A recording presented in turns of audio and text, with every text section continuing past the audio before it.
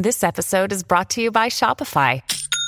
Forget the frustration of picking commerce platforms when you switch your business to Shopify, the global commerce platform that supercharges your selling wherever you sell. With Shopify, you'll harness the same intuitive features, trusted apps, and powerful analytics used by the world's leading brands. Sign up today for your $1 per month trial period at shopify.com/tech, all lowercase. That's shopify.com/tech.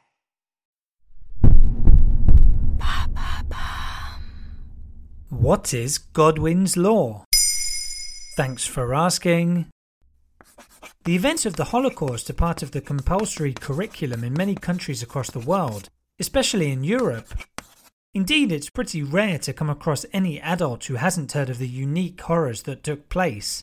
Most people would agree that comparing recent COVID-19 restrictions and vaccination campaigns to Nazi atrocities is at best extreme and misguided, at worst disrespectful and downright offensive.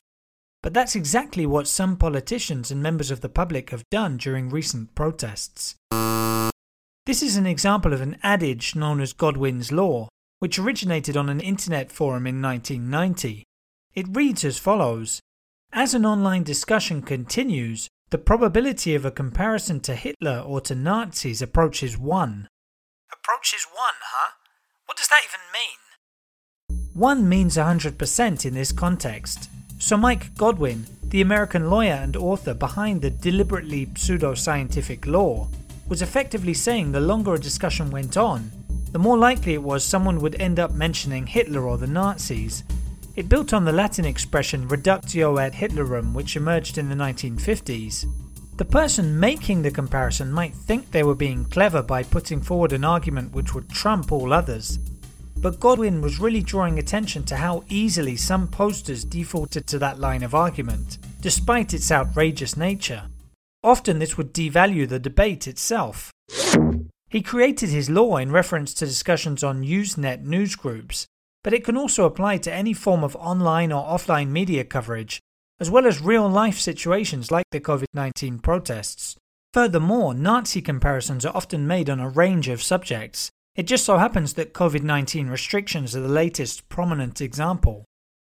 So who are these people comparing COVID-19 rules to the Holocaust? Well, it's been more widespread than you might think.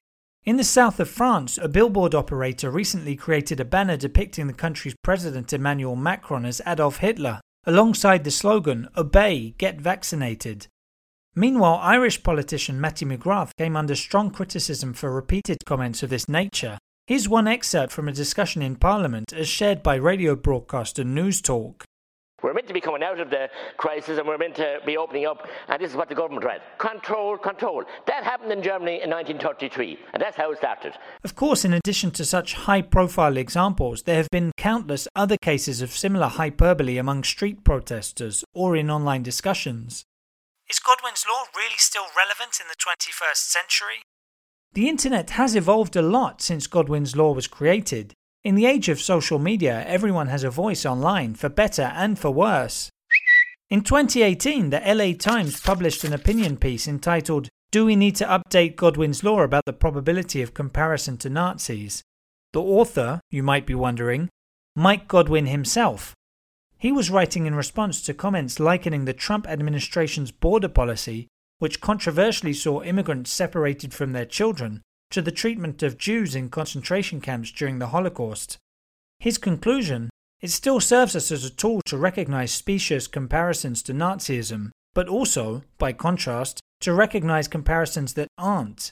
But Godwin's Law was never meant to block us from challenging the institutionalization of cruelty or the callousness of officials who claim to be just following the law.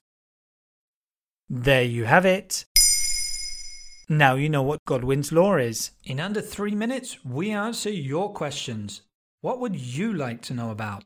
Use the comments section to ask your questions on the podcast platform.